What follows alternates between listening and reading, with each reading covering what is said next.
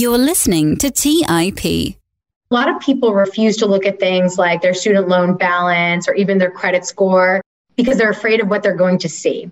And instead of addressing it head on, they actually just avoid it. And as a result, they don't actually take the time to do anything about it. Negative credit score, I don't even look at it. I'm just going to avoid it so I don't do anything. I think the other thing too is that I think people naturally think that when it comes to things like investing, for example, it's got to be complicated, On today's show, I chat with Kelly Lannan about what Fidelity is and what the company does, what the 4 ways are that young investors are learning about finances outside of just traditional education, what she is finding as the main reasons why people haven't started focusing on their money yet, where to get started with money, and a bunch more. Kelly Lannan is the vice president of the Young Investors at Fidelity Investments. She is driven to educate and inspire young adults to get more educated with their finances. Kelly discusses different topics on financial literacy, such as tackling student loan debt, putting together a budget, evaluating a job offer, and starting to invest. Before we dive into this week's episode, I wanted to take a second to thank everyone who applied for the podcast host job I've mentioned on the show over the last few months. I was blown away by the quality of applicants, how many people applied, and the awesome conversations I got to have with the people that I chatted with. Not only did that lead to an awesome new hire whose name is Clay, and we'll be introducing him here on the show in the next few weeks, but it was really great to hear just how much this show means to people listening and how it's changing people's lives. As the main host for the past 2 years, it can sometimes feel like I'm in a silo. I'm just recording this audio for you guys in my studio by myself, and we're putting out the content into the world every week. But I don't get to hear any reactions or thoughts from people listening like you guys, like you would get with a live audience. So it creates an interesting dynamic, and it can sometimes be hard to continue putting things out into the world every week. But being able to go through this process and hear how much people love the show and how much it's helping them, it felt really good. And I know I appreciated it, and so did everybody on the TIP team. So all of that is to say thank you. I really appreciate everyone who put time into the process, and I'm excited to bring in my new co-host, Clay, here in the next few weeks. In the meantime, before Clay joins, you can connect with me on social media, mostly on Twitter and Instagram at @TheRobertLeonard. On social media, I break down how real estate and money works, and I'd love to connect with you all, have conversations, chat, and learn about what you guys are working on. All right, now, without further delay, let's dive into this week's episode with Kelly Lannan. You're listening to Millennial Investing by the Investors Podcast Network, where your host, Robert Leonard, interviews successful entrepreneurs, business leaders, and investors to help educate and inspire the millennial generation.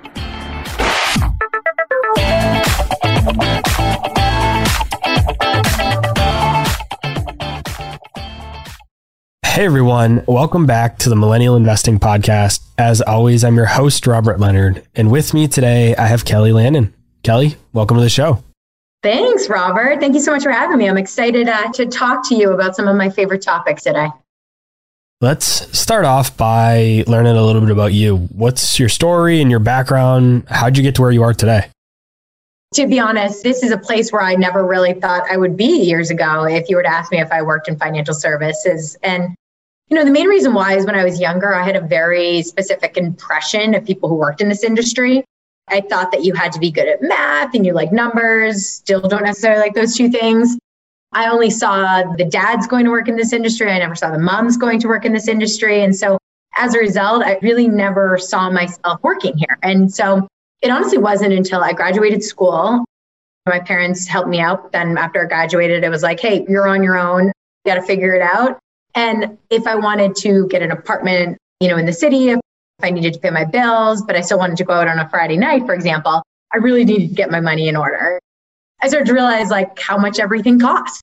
And I started to realize that money touched everything. So that's what really kind of skewed my thoughts towards paying attention to my money, which I know we'll probably talk about a little later. But in terms of working in this industry, it wasn't until I actually got to grad school and I started to meet some of my friends and colleagues in my business program, and they were working in financial services.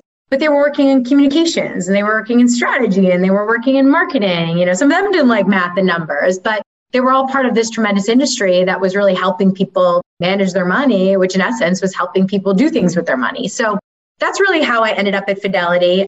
And a lot of my work now is I focus on engaging our next generation of customers, our next generation of investors, millennials, title of your podcast, as well as Gen Z, and really trying to hopefully inspire them to engage more when it comes to their finances. I think a lot of people who are listening to the show today are probably familiar with Fidelity. I've talked about them here on the show. They're one of my favorite companies alongside Vanguard and Charles Schwab. Those are my three favorites. But for those who aren't familiar with Fidelity, tell us a little bit about what it is, what the company does. Love hearing that we are one of your favorites. So I'll take that, Robert. So Fidelity is a financial services company, but honestly, how I describe it to my friends and what we do is that we're really in the business of helping people live the lives they want. As I've already noted, money touches everything. You turn on the light switch in your home and that's money. And so in order to help people live the life they want, whether that is helping them buy a home one day or sending their kid to college or retiring and not working anymore, we are a company that can help you do that. And we do this in a variety of ways. It's either through our products, things like a Fidelity Spire app, which is an app that we launched last year that's targeted on younger investors, through our account options, ranging from a brokerage account to a retirement account to an HSA, health savings account that can help with health-related expenses, through our education, through our services. We have tremendous live channel support, so you can always pick up the phone and call us. But really what we've been leaning into, specifically over the past year, especially 2 years since pandemic hit, and even before that, is really interfacing digitally with our customers. At the end of the day, we're here to help our individuals, with their money. There's a lot of talk that traditional education doesn't do enough to prepare students for their financial future. And I agree with that, but according to a recent Fidelity study, it seems that younger investors are actually finding their own ways and creative ways to learn this material that school isn't teaching them.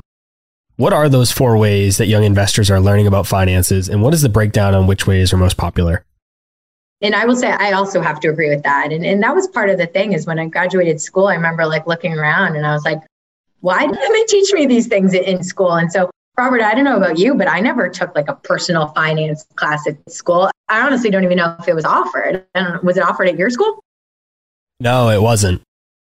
Yeah. And so this is just one example. And granted, would I have taken it even if it's offered? I honestly can say I do not know that, but didn't have the option. And I think it's something like 14 states actually mandate personal finance education in high school. So I think I completely agree with that. In terms of traditional education, it simply is not teaching us kind of the basics in personal finance, those money habits, those money tips. And so we do hear from a lot of younger people, that they are finding different ways to educate themselves. Now, before I get into those ways, what has been really nice is that over the course 2 years, now more than ever, younger people are paying attention to their money. In fact, a lot of younger people told us they want to get educated. They want to build their confidence when it comes to their money. And so some examples which we've seen people, get educated, the first thing is social media, which makes sense. A lot of us are very active in social media, on a personal basis. Of course, over time, we're going to become more activated in things like our business as well as our education. So for a lot of younger people, Gen Z in particular, they've told us that often one of the very first places they go to get educated is their social channels, their social networks, places like TikTok or Reddit or even Instagram. We do still see a lot of young people going to the individuals in their network, people like their parents or their peers or a family member who are educated in this field. So that really never goes away, especially those who are on the younger end of the spectrum, because usually they're still actually getting money from their parents. They don't actually have a full-time job. We do see people coming to, websites, coming to places like Fidelity. We gained millions of young investors, over the past couple of years. We have over 10 million young investors, both in our workplace and retail platform. And so people are still coming to traditional financial services as well as fintech apps. I think all of us have a variety of those on our phones. And so these are just a few areas that people are actually coming to get educated on the topic of their money. What do you think the role is that parents play in helping their kids understand money and investing? Is it something they should be teaching growing up? Is it the role of schools? Who does this responsibility, do you think, ultimately falls on? Yeah, honestly, a little bit of both, right? I do believe that it is the responsibility of their parents to have conversations around money with their children. What we do know is that money is often a taboo subject. I mean, people are more likely to talk about their health than they are about their money. Sometimes it's not necessarily those quote unquote dinner table conversations. But I do believe it is very beneficial if a parent begins to have these conversations with their children from a very young age. I mean, even me, my parents would always talk to me about saving. They really stress the importance of saving, not spending more than I was earning, making sure that, I was paying attention to my money. The only thing is that they never talked to me about things like credit cards and building up credit. They never talked to me about investing. They never talked to me about what a 401k was. So although, yes, maybe the primary responsibility and that first responsibility should fall on either the parents or other family members or even communities. A lot of us are involved in these communities. We can go to communities for help. I think what we do have to recognize is that sometimes the parents don't have all the knowledge and all the education to educate their children. And then in terms of schools, I also think that, when possible, it is a terrific opportunity for educators in the school system to also provide this education. Sometimes you're spending more time in a classroom than anywhere else.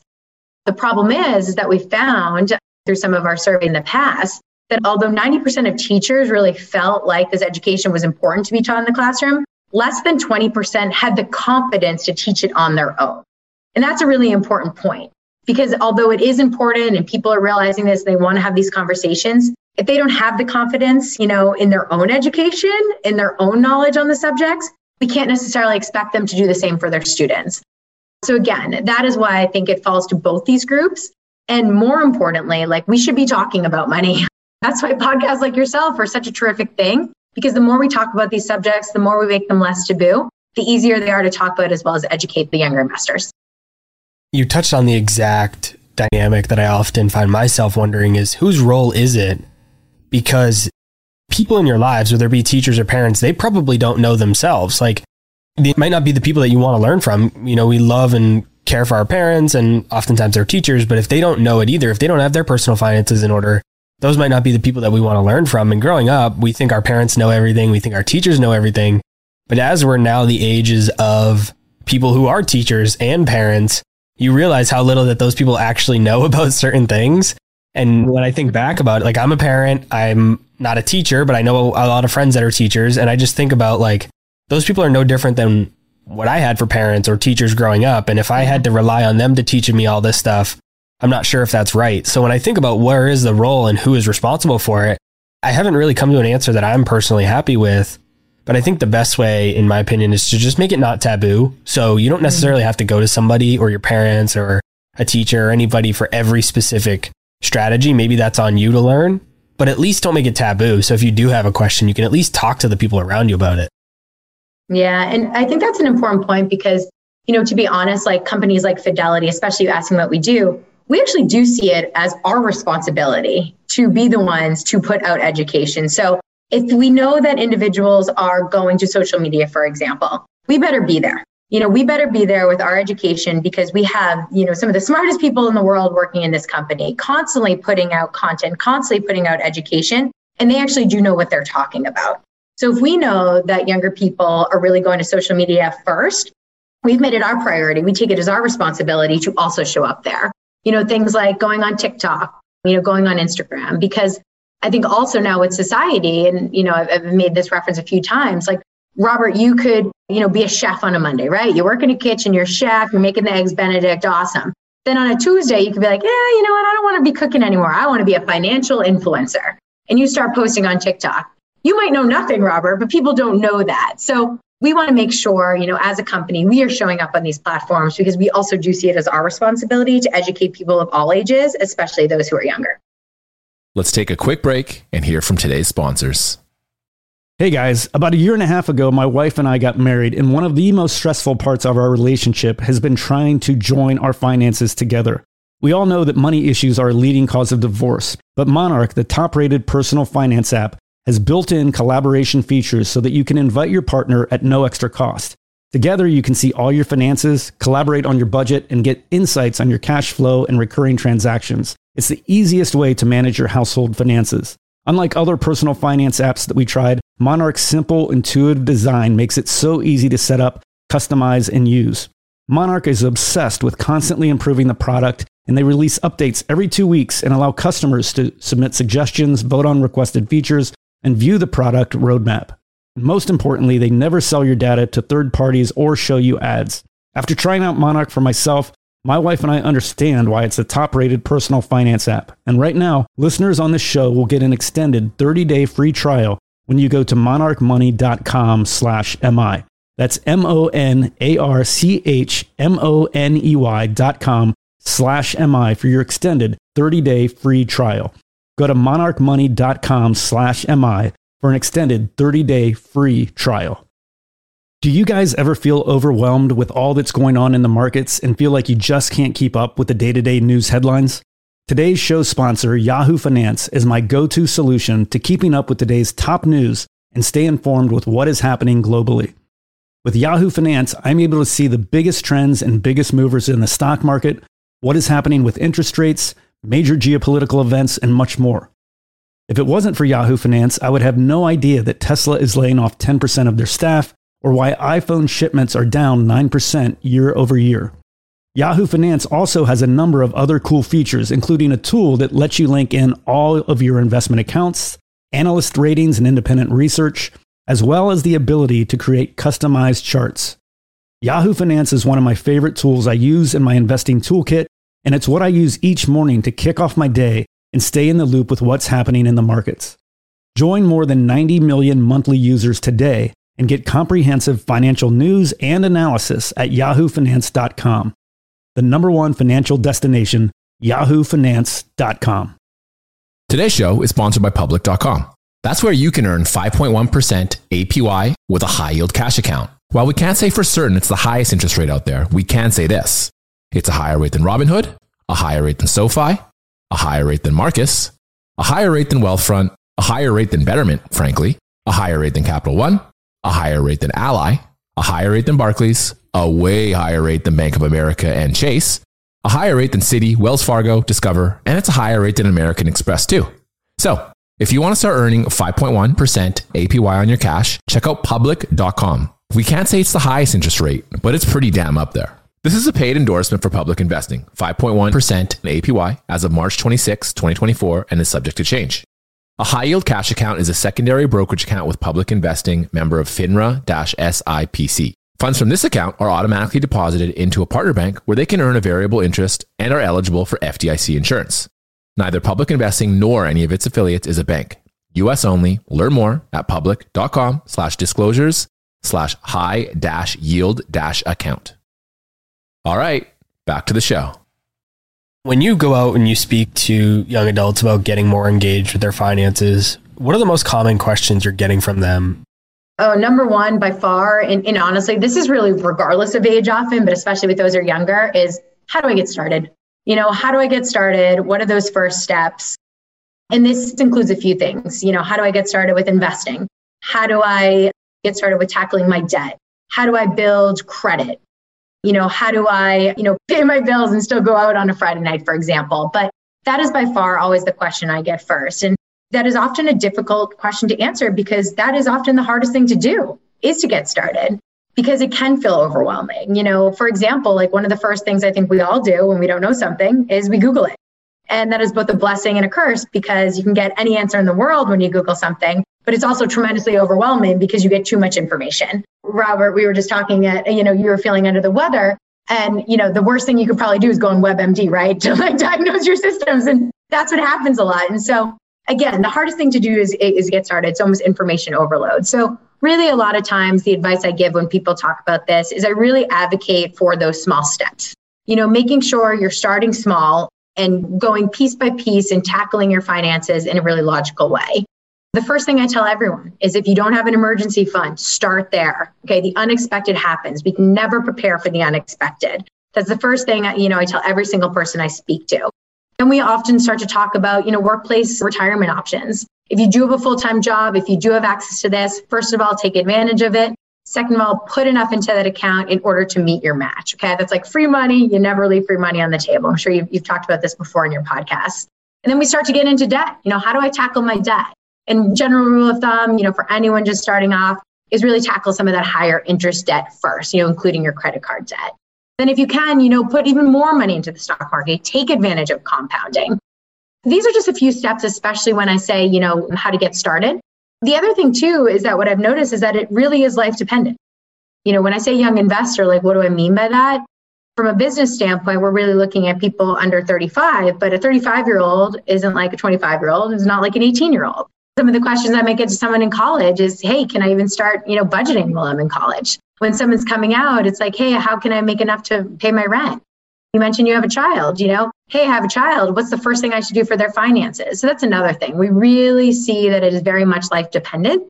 And that is why Fidelity is a great place, because we can help you at all the different stages of your life. I agree that having an emergency fund is probably one of the first steps for almost anybody. And I hear a lot of people give that advice, and I agree with it. But where I think not a lot of people talk about is when you actually use that emergency fund. I think a lot of people put that aside. We know it's for emergencies. What is classified as an emergency? If something happens, how do we know if we should tap into our emergency fund savings or our actual just general savings that we're saving for something else? That's a good question. Well, I can tell you what's not an emergency. Oh my gosh, my friends are going on a trip tomorrow and I don't have enough to cover my flight. So no, that is not an emergency. So we'll start there. But, we generally classify emergencies. And here's the difficult thing, right? It's person specific. What is maybe quote unquote an emergency to you might not be to others, because you might actually have enough money in your general savings to cover that. But, things that we've heard often is if you rely on your car to get to work every day, and your car breaks down, that's an example of an emergency. If you're a homeowner and it is 90 degrees, on, a night in July, and all of a sudden your air conditioning breaks and you do have a new baby, that happened to us. That's an emergency. It's kind of those larger ticket items that happen that you couldn't necessarily foresee. And I think that is a good question, like regular savings versus emergency savings. That's why I am an advocate of bucketing these things, because usually people, for their quote unquote regular savings, things that are coming out of that are the day-to-day essential expenses. I have to pay my rent. I have to pay my bills. So I think anything that isn't essential to you, that happens unexpectedly, I do tend to qualify as an emergency.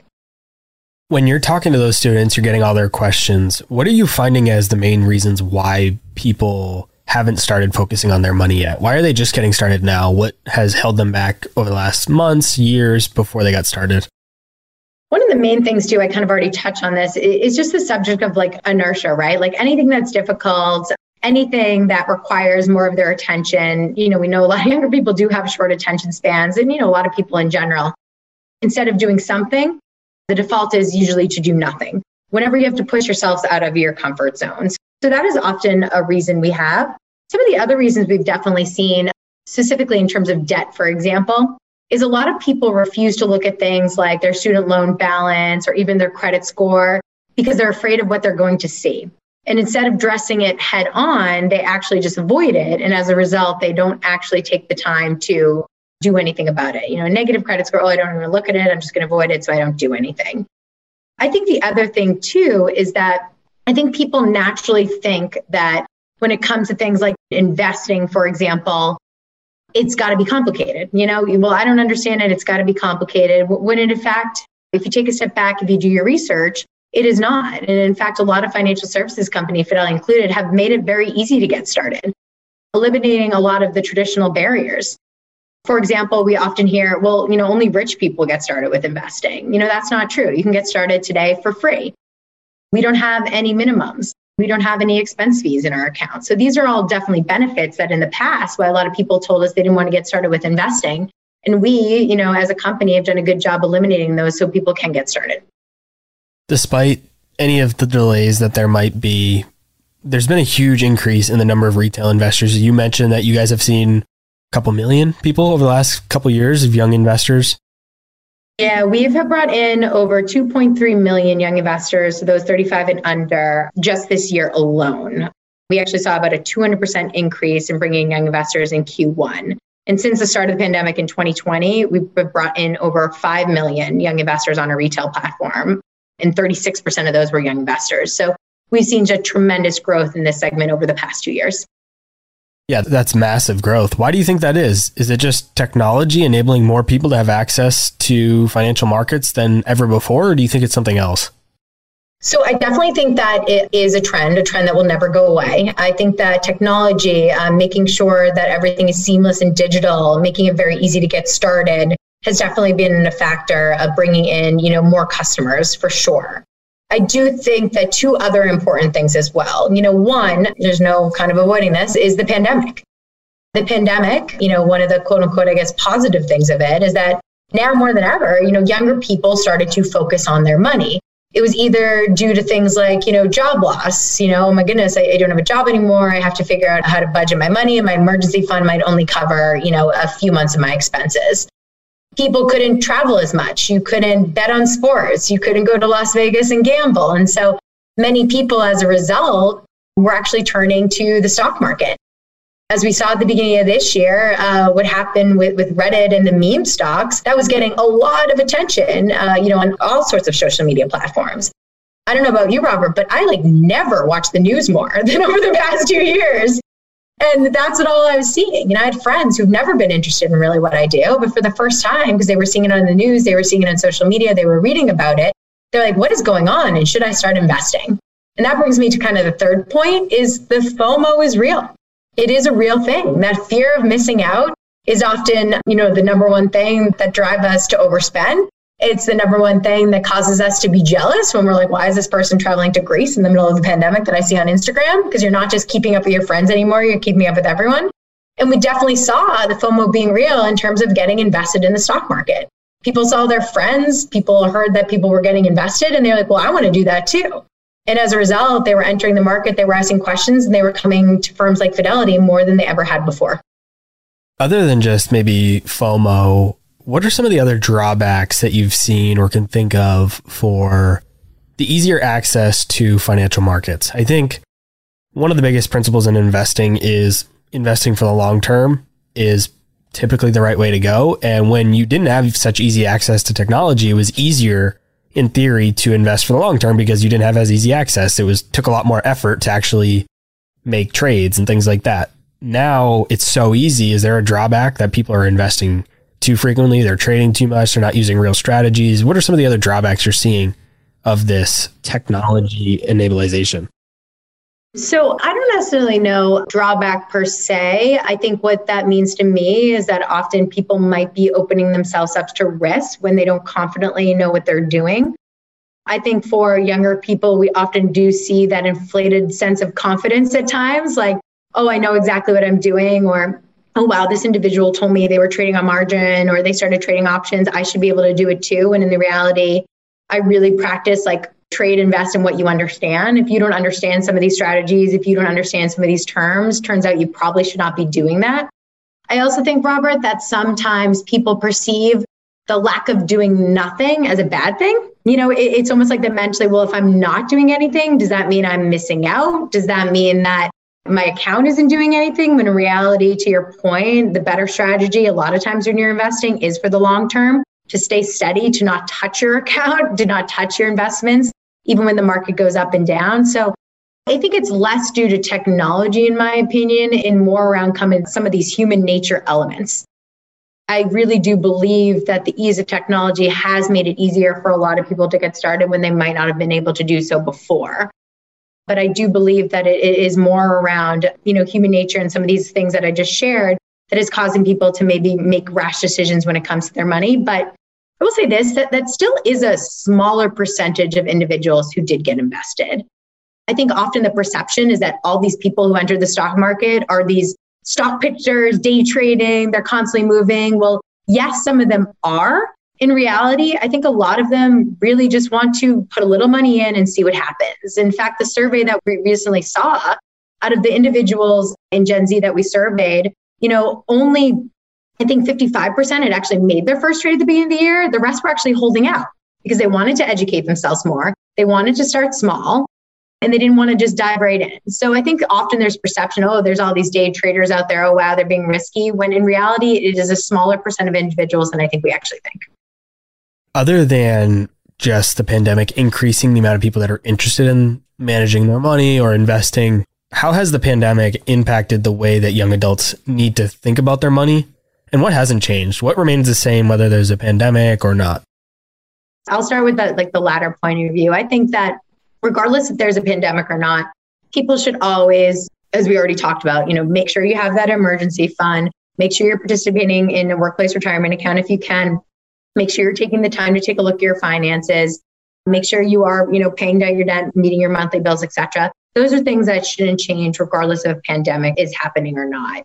But I think in terms of thinking about your money, we already hit upon a few of these things already, is that it really caused people to take a step back and think about their money in ways they hadn't before, whether that was for the good or the bad.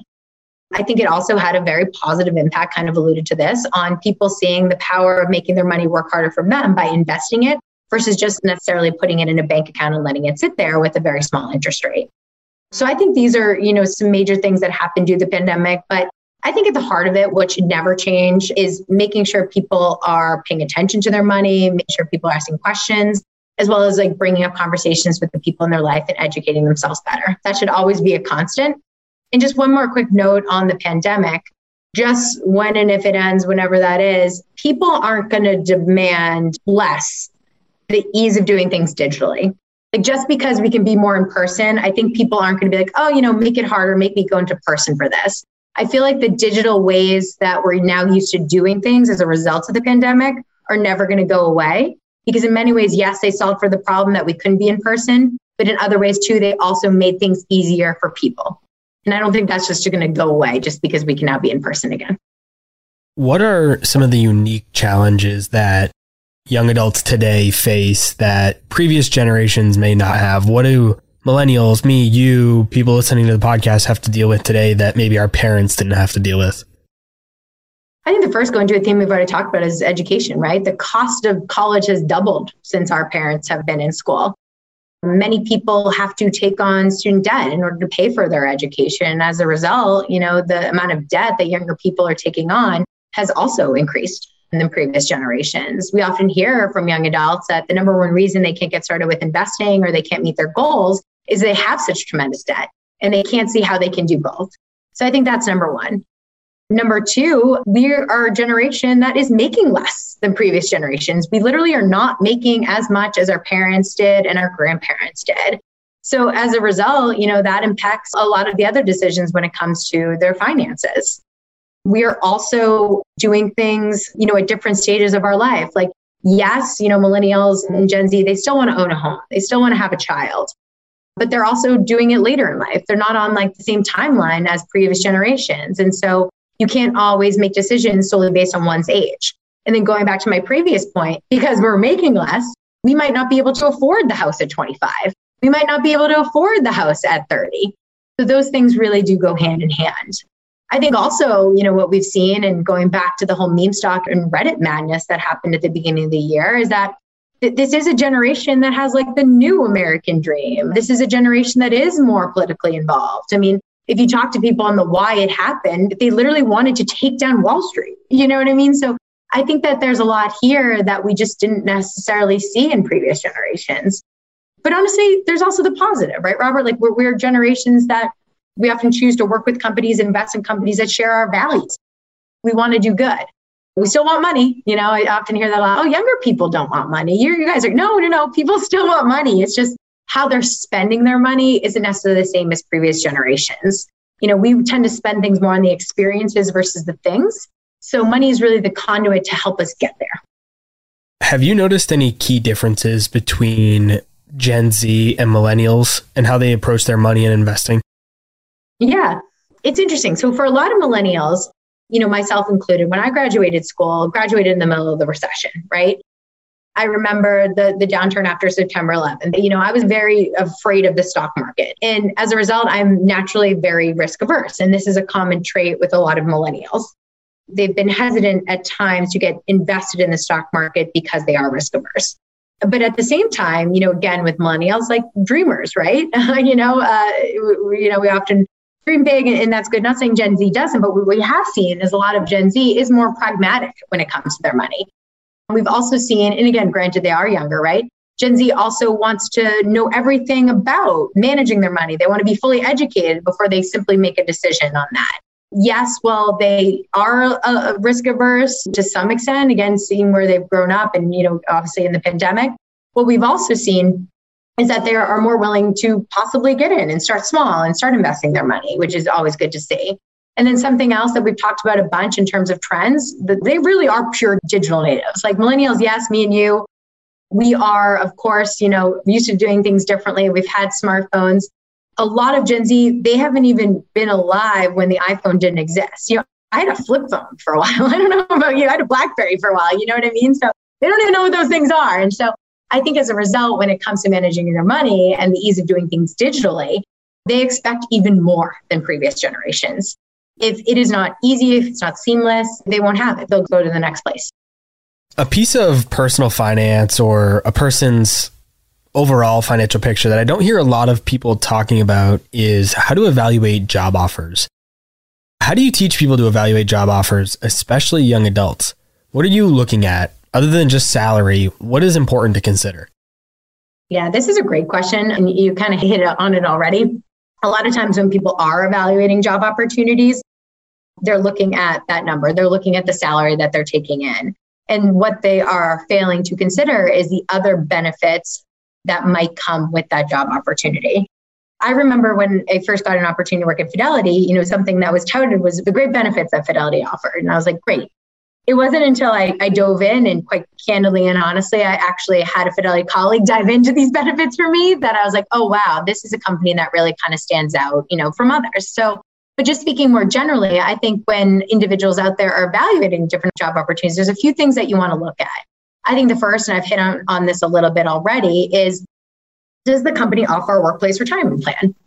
I think things like 401k, 403b, and keep in mind, people listening, I didn't actually know what that was when I graduated school. No one actually educated me on that. But how I phrase it, it's literally a company saying like, hey, Kelly, we like you. We care about your future. We're going to help you invest in it so you don't have to work forever. So you want to make sure, number one, do they have a workplace retirement plan? Number two, same subject, do they offer a match? Do they actually give you money towards your retirement? Often companies will tell you, hey, if you put in this amount, we'll match that, dollar for dollar. It's like free money. You'd never, ever leave free money on the table. So that's kind of one important piece. Student debt, I've kind of touched on this already. There's a lot of companies out there, as one is their benefits. They actually help their employees help pay off their student debt. So that's something to definitely look into. Do they have other perks? Like, for example, do they give you, if you want to continue your education, Fidelity actually helps individuals pay, for their education if they want to go to grad school or take specific courses. As we've already talked about, student debt is such an issue out there. So if you have a company that can actually help you pay for that, I think that's tremendously important. I think the other thing too is, where is the job located? If you're looking at, two jobs that are paying the same amount, but one's in Manhattan and one's in Iowa, your money is going to go a lot further in Iowa than it is in Manhattan. So that's really important. And then something else to consider, especially for those, older listeners who may not be going to their first job, but then maybe changing jobs, is just make sure you take a step back and understand what you might be leaving on the table. For example, I mentioned something called a 401k. Often there's vesting guidelines that are attached to that 401k. And what this means is that they want you to stay employed at a company long enough to get the full benefits of the match, for example. So some companies might say, okay, you need to be with us for a year and then we'll start giving you the match. And then other companies might say, okay, you have to stay with us 5 years. And if you leave us after that, you can only take 20% of the match that we gave you. So this is important because you never want to leave money behind when you're actually changing jobs, unless that job opportunity can actually make up for any benefits that you might leave behind. So just a few important topics for those like maybe considering their first job offer, as well as those who might be going to a new job. Let's take a quick break and hear from today's sponsors. Hey guys, the Range Rover Sport leads by example. It's got powerful on-road performance and commanding all-terrain capability, and combines assertive on-road performance with the signature Range Rover refinement that you'd expect. The third-generation Range Rover Sport is the most desirable, advanced, and dynamically capable one yet, and redefines sporting luxury. It's got advanced cabin technologies such as active noise cancellation and cabin air purification, which offer new levels of comfort and refinement. The purposeful cockpit-like driving position sets the tone for a focused interior that promotes exhilarating driver engagement. Award-winning Pivi Pro infotainment is at the heart of the experience and provides intuitive control of the vehicle systems. You can also enjoy a dynamic drive in total comfort with optional 22-way adjustable, heated and ventilated electric memory front seats with massage function. Design your Range Rover Sport at LandRoverUSA.com. That's LandRoverUSA.com. Today's show is sponsored by Public.com. That's where you can earn 5.1% APY with a high-yield cash account. While we can't say for certain it's the highest interest rate out there, we can say this. It's a higher rate than Robinhood, a higher rate than SoFi, a higher rate than Marcus, a higher rate than Wealthfront, a higher rate than Betterment, frankly, a higher rate than Capital One, a higher rate than Ally, a higher rate than Barclays, a way higher rate than Bank of America and Chase, a higher rate than Citi, Wells Fargo, Discover, and it's a higher rate than American Express too. So, if you want to start earning 5.1% APY on your cash, check out Public.com. We can't say it's the highest interest rate, but it's pretty damn up there. This is a paid endorsement for Public Investing, 5.1% APY as of March 26, 2024, and is subject to change. A high-yield cash account is a secondary brokerage account with Public Investing, member of FINRA-SIPC. Funds from this account are automatically deposited into a partner bank where they can earn a variable interest and are eligible for FDIC insurance. Neither Public Investing nor any of its affiliates is a bank. U.S. only. Learn more at public.com/disclosures/high-yield-account. Hey guys, when it comes to financial advice, you've got to trust the source. It's why you listen to this podcast. When I'm looking to upgrade my wallet, I turn to NerdWallet. Their expert team of nerds dives into the details to help you find smarter financial products. Before NerdWallet, I'd pay for vacations with whatever credit card was in my wallet. But I was missing out on miles I didn't even know I was leaving on the table. Now I've got a new card with more miles and more upgrades. What could future you do with more travel rewards? A hotel upgrade? Lounge access? A free flight to a bucket list destination? Wherever you go next, make it happen with a smarter travel credit card. Don't wait to make smart financial decisions. Compare and find smarter credit cards, savings accounts, and much more today at nerdwallet.com. NerdWallet, finance smarter. Check out nerdwallet.com and start making smarter financial decisions. As with all cards, credit is subject to lender approval and terms apply. All right, back to the show. Often when I talk with financial experts about personal finance, I like to get their opinion on a hotly debated question, and that is, should someone start investing or paying off debt first? And I've asked this of quite a few guests, and the reason I do that is because I like to hear different viewpoints. I think it's great for the audience to hear your opinion on it and other guests' opinions, but also more so than just whether it's invest or pay off debt, also your explanation. I think sometimes somebody explains it in a certain way that really clicks with people. So do you think that someone should start investing or paying off debt first? And does it matter what type of debt we're talking about? Does that change your answer? Yeah, so I think you can do both. And I'll go back to some of the things that I've already pointed out, that the first thing that one must always do, and this is Fidelity's point of view, is that if you have access to an employer-sponsored retirement plan, make sure you take advantage of that and make sure that you contribute enough to get your match. Okay, that is free money left on the table. And we've seen even, over the past 20 years and beyond, the rate of return in the stock market is often much higher than the interest rate attached to any debt you have. And we always want to make sure that people start soon, they take advantage of compounding and don't work until they're 125 years old. So the first tip always when it comes to investing is make sure you take advantage of that. And on that same note, if you have a 401k, if you have a 403b, if you have a retirement plan through your employer, you are an investor. Often we find a huge gap in what people consider themselves to be an investor or not. But if they do have that, you are an investor. So congratulations. Because sometimes people don't actually realize that by doing that, you're investing in your retirement and you're not just saving for your retirement. So I think that's really important to point out.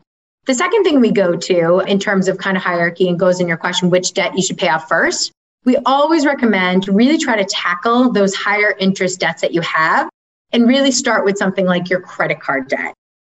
Credit card debt is directly tied to your credit score. Your credit score is something that can help you do different things in your life, whether that is renting an apartment one day. I didn't have a credit score coming out of school. I had to have my father co-sign on my first apartment. Getting a mortgage one day, a better loan. So it's very important to maintain a high credit score because that can help you later in life. Often too, with your credit card debt, remember, nothing makes your debt grow quicker than interest. You can't get tax breaks on that. I mean, it can grow very high because often that is at a higher interest rate than some other loans.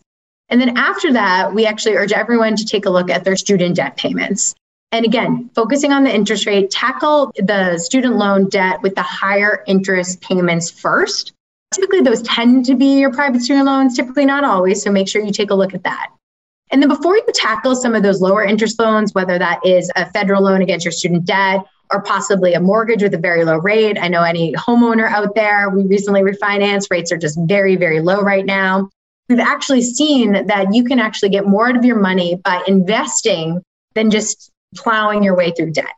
Now, the reason, and Robert, you've probably heard this with other guests, is that debt has a very negative, like you feel emotions, right? You know, you get very upset about it. It has very heavy emotions to it. And that's why often people are like, oh, I'm just going to plow my way through debt, just get it over with, because like it's stressful. It doesn't feel good to carry debt. But in reality, if you have very low interest rate on your debt and you have the opportunity to put a little bit more towards your 401k or put a little bit more in your stock market, over time, and we've mapped out this data, you can actually get more for your money doing that. But when it comes to that, it really does have to be a personal decision. But I just hope people see that there is a way for you to do both. And we really hope that people do. So you mentioned that credit scores are very important.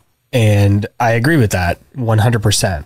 And I want to take that idea and kind of combine it with what we talked about earlier of how people are learning from various different alternative sources, whether it be social media, podcasts, whatever it might be. And the way I want to do that is, how do we know who we can trust online for financial education? If everybody is putting things out there, you mentioned that there might be a TikToker who just starts, who doesn't really know what they're talking about. How do we know who we can trust? And the reason I thought of this is because you said that credit scores are very important, which I agree with. But then there's somebody like, say, Dave Ramsey, who says that credit scores don't matter at all. He says you shouldn't even have one. He says it should be zero. When you pull your credit report, it shouldn't even exist. And I understand where he's coming from. I spent a lot of time studying Dave, and I don't think he's necessarily somebody you have to be worried of following. But like, how do we know what is the right financial education, financial information out there, who we can trust? And then why do you think you're different in terms of your opinion on credit scores than maybe Dave is?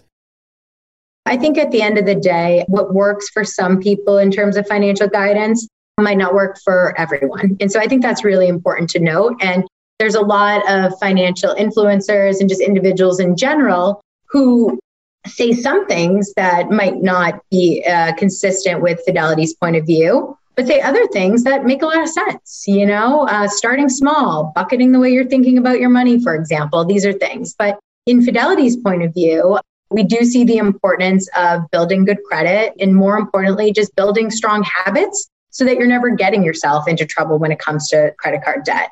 We feel like building those strong money habits that encompasses so much more than just, you know, paying off your credit card, for example. We really feel like building those good money habits that expand beyond that is one of the most important things.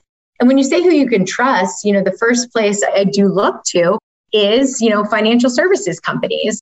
It is our job, as well as we have a fiduciary responsibility to ensure we are giving our customers the best advice possible. We don't necessarily make recommendations unless we know everything there is to know about a customer. So I do think that Fidelity is one example. Financial services companies have the best interest of their customers in mind. I think the other thing too is, even though maybe your parents or your family members or individuals in your communities, maybe they don't know it all, I still do think they can be trusted to give you the best advice they can, or they're able to do so. You know, at the end of the day, and I'll just, you know, say parents, for example, my parents always had my best interests in mind. And so although maybe they couldn't give me the best advice per se, because they too were someone who said, hey, never get a credit card. I always put everything on your debit card. And then came back. I was like, well, what do I do now, parents, when I can't even get an apartment? They always did have my best interest in mind. So I could trust that. So I think that's helpful. But if I were, you know, individuals who were kind of looking to just starting out, and maybe they, you know, didn't want to talk to family members or friends, I would honestly start with whoever my plan sponsor is. If you have access to a 401k through work, like, go to them first, talk to them. That's a really good first step, especially in terms of your finances, if you don't just want to Google. And companies like Fidelity, you know, really do have individuals' best interests at heart. And, you know, you asked the question, why us? I always, to this day, see one of our main competitive advantages. One of the things I'm most proud of as a company is that we can really support you throughout the course of your lifetime. I'm focused on someone who's young, who's just starting out. We can help you if you're having your first kid. We can help you if you want to buy a home. We can help you through retirement and through any health related issues. So I think that because we can help you throughout the course of your lifetime, that is like one of the best reasons I feel like it is to work with us and why I'm most proud to work at a company like this. You mentioned that you guys are fiduciaries. For those who have heard that term and just don't know what it is, they just always hear it and they just kind of go with it and never question it or have never heard it before. What exactly is a fiduciary? When I say fiduciary, how I best describe it or how I best think of it is, an individual or an organization that puts the interest of someone else, in our case, our clients, ahead of our own. That would be the easiest and best way that I describe it. And we literally have a legal obligation to do that. It's something that we would do regardless of that. But that is how I would describe what a fiduciary is. Yeah, I was going to say that legal piece is the really important part because people could say they'll do that, right? But if they don't have the fiduciary duty, if they don't have that legal piece, then, they could say that, but it doesn't mean they actually do. Whereas somebody who is a fiduciary, who claims to be a fiduciary, they have a legal responsibility and they could actually get, I'm not sure if sued is the right word, but they can get in a lot of trouble for not doing it. Yeah. And I think that, sometimes being in a highly regulated industry, maybe we can't say certain things that we'd like or push, but at the same time, I think it's one of the best things because to your point, and I do think that we would do this regardless, but having that legal obligation is definitely something that individuals can trust in. From all your work at Fidelity, talking to all the people you do about money and even managing your own money, what have been some of the biggest things that you've learned? So I think number one, I know we're talking a lot about younger people and how important it is to get started. I think one of the best things is it's actually never too late to get started. So depending on the age you are listening in on this and you might be like, oh man, I haven't started.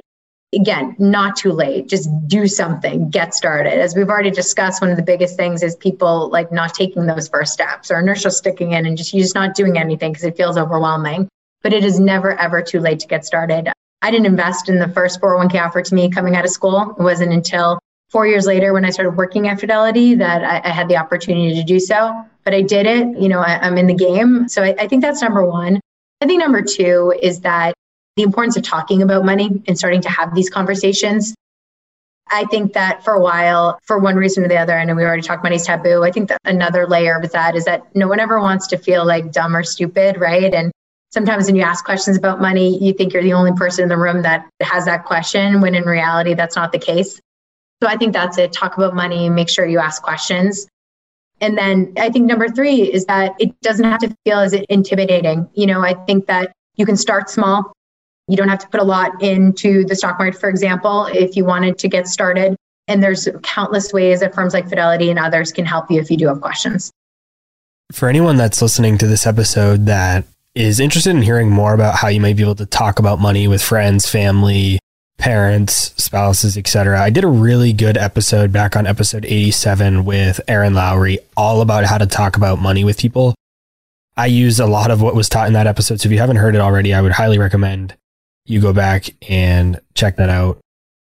Huge fan of Erin. She's also someone that you can trust. Yeah, she does a really great job. And I think that was her third book that was really focused on that as well. So I'd recommend reading all the books in her Broke Millennial series as well. Exactly. And Kelly and I actually didn't talk about Erin before the show or planned to talk about her. So these are two totally unbiased opinions. Erin, she's great. And her last book was really good too. If you're looking to find out ways of how to talk about money more easily with people in your lives, definitely check out that episode and check out Erin's book. Kelly, at the end of each episode, I've created a segment called the Action Plan where I talk through with guests a habit or principle that people can apply in their lives, a book that they should go read, and just one action step to take when this podcast is over. Because like you mentioned, a lot of people don't take action on what they're doing. And I wanted this podcast to be different. I wanted this podcast to really push people to actually take action on what they're learning and not just learn it. So the first thing is, which principle or habit do you follow in your own life that has had a big impact on your success? Whatever you define that success to be, whether it's in your career or with managing your own money, that you don't think enough people do, but should. So it's hard to say not enough people do, but I have to say exercising. I know that's not directly related to money. I am a big proponent of like your health and wellness. They do go hand in hand. And for me, I do think ensuring that I am healthy and I'm getting exercise in and sound of mind, that translates to the rest of my life. So I don't know if that's what you were looking for, Robert, but I'm a big proponent in that, get out for a walk, go for a run, do anything to get your heart rate out, clear your mind, because that can help in so many things beyond even your money. But that's a habit that for me really kind of keeps me sane. And to be honest, I would say contributes to a lot of my success. Yeah, I don't have anything specific that I'm looking for any of these. So I just love to hear. And that's exactly one of the types of things that I'm interested in hearing, because I think not enough people necessarily connect the two. Maybe there are people who are focusing on fitness or health, but they're not connecting on how that impacts their career or their money. And for me, that's typically how I answer that question too. Fitness is really important to me. So I actually really, really like that answer. Now, for a book for somebody that's listening to consider and maybe go read, what has been the most influential book in your life? So it's funny. In terms of money, I was actually going to bring up Erin's books before we even talked about it, because I think for a lot of people just starting out, they are really great books that do a good job of breaking things down into simple terms so you understand, as well as tackling specific questions, that we discussed today. It's very interesting. I'm a huge reader, and putting aside like any book having to do with money, I specifically remember The Babysitter's Club as I was growing up as being that thing that really got me into reading from day one. And how it ties back for money is that the main character of this book series, she started a club where they were making money. They had a treasurer who was my favorite character of the book. Her name was Claudia. And this, I would say, is really an area that got me into reading the most. I'm someone who reads more for pleasure more than anything else. Like, it is something that is a good release for me. So I just wanted to share that, again, a little bit of a personal note versus necessarily like the number one book that I would recommend improve your life per se. When this episode is over, before the listener quickly jumps to the next podcast that they want to listen to, what is one action they should take that can help improve their life, career, or business? Yeah, I think going back to multiple themes that we discussed today, I challenge each and every one of you who's listening today, aim to have at least one money conversation by the end of the week. Have it with a partner. If you're going to go to dinner and date night, bring it up there. It always helps to have a glass of wine, right? So if you're someone who is maybe still like living with your parents, have a conversation with them. And it doesn't have to be even in terms of your own finance. Ask your parents what their plan is for retirement. Maybe bring it up to some of your friends. Recommend this podcast to your friends, for example. But that would be my challenge to everyone on this call after today. Aim to have at least one money conversation with someone in order to kind of get more comfortable in talking about it.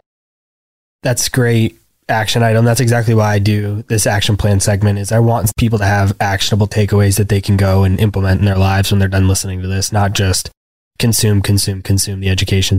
We talked about a habit or a principle to apply in your life, some books to go read, and then that one action step to take when podcast is over. Read the Babysitter's Club series when we get off here, Robert? Yes. Is that? Well, I have a long list of probably 100+ books that are on my to read list. So I don't know if those are going to move to the top, but they'll be on there. I always do. So before we give a handoff to where people can find you, I like to wrap up the show by turning the tables and letting the guest ask me a question.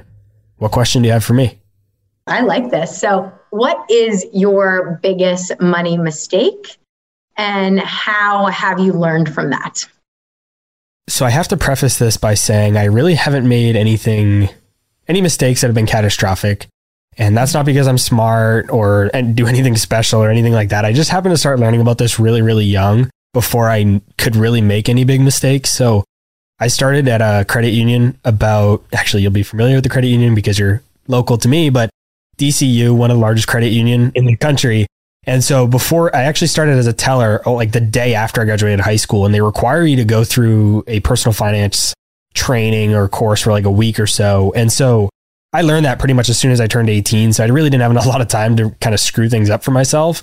But the one mistake that I did make is that I purchased a car that I probably shouldn't have at the point where I was working like 2 or 3 internships and I was making what I thought was a lot of money at the time.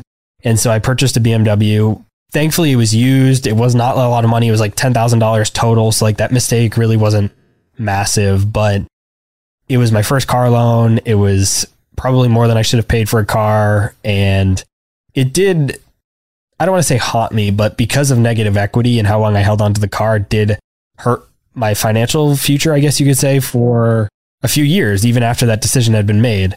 ultimately today it's over with and really wasn't that big of a deal, but that was probably my biggest money mistake so far, is buying a car that I probably shouldn't have, especially given my financial position, how old I was, etc. Interesting. Yeah. I mean, it's funny. We've seen millennials more so than any other generation. They always take it harder. So they always blame themselves for any money mistake versus like taking it and making it a learning experience.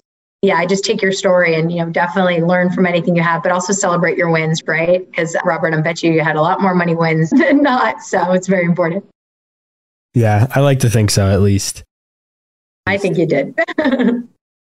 For those who have enjoyed this conversation, want to connect with you, learn more, either from your own personal resources or the resources that Fidelity are giving out, where is the best place for the audience to go? And if you want to learn from me, definitely follow me on LinkedIn. We are constantly putting out, content, telling stories in order to educate and hopefully inspire people in terms of their money. And you can always visit either fidelity.com or download the Fidelity Spire app. 2 excellent resources for you to check out, if you're just looking to get started.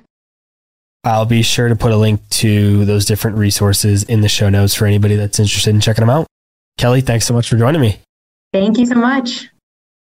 All right, guys, that's all I had for this week's episode of Millennial Investing. I'll see you again next week. Thank you for listening to TIP. Make sure to subscribe to We Study Billionaires by the Investors Podcast Network. Every Wednesday, we teach you about Bitcoin, and every Saturday, we study billionaires and the financial markets. To access our show notes, transcripts, or courses, go to theinvestorspodcast.com. This show is for entertainment purposes only. Before making any decision, consult a professional. This show is copyrighted by the Investors Podcast Network. Written permission must be granted before syndication or rebroadcasting.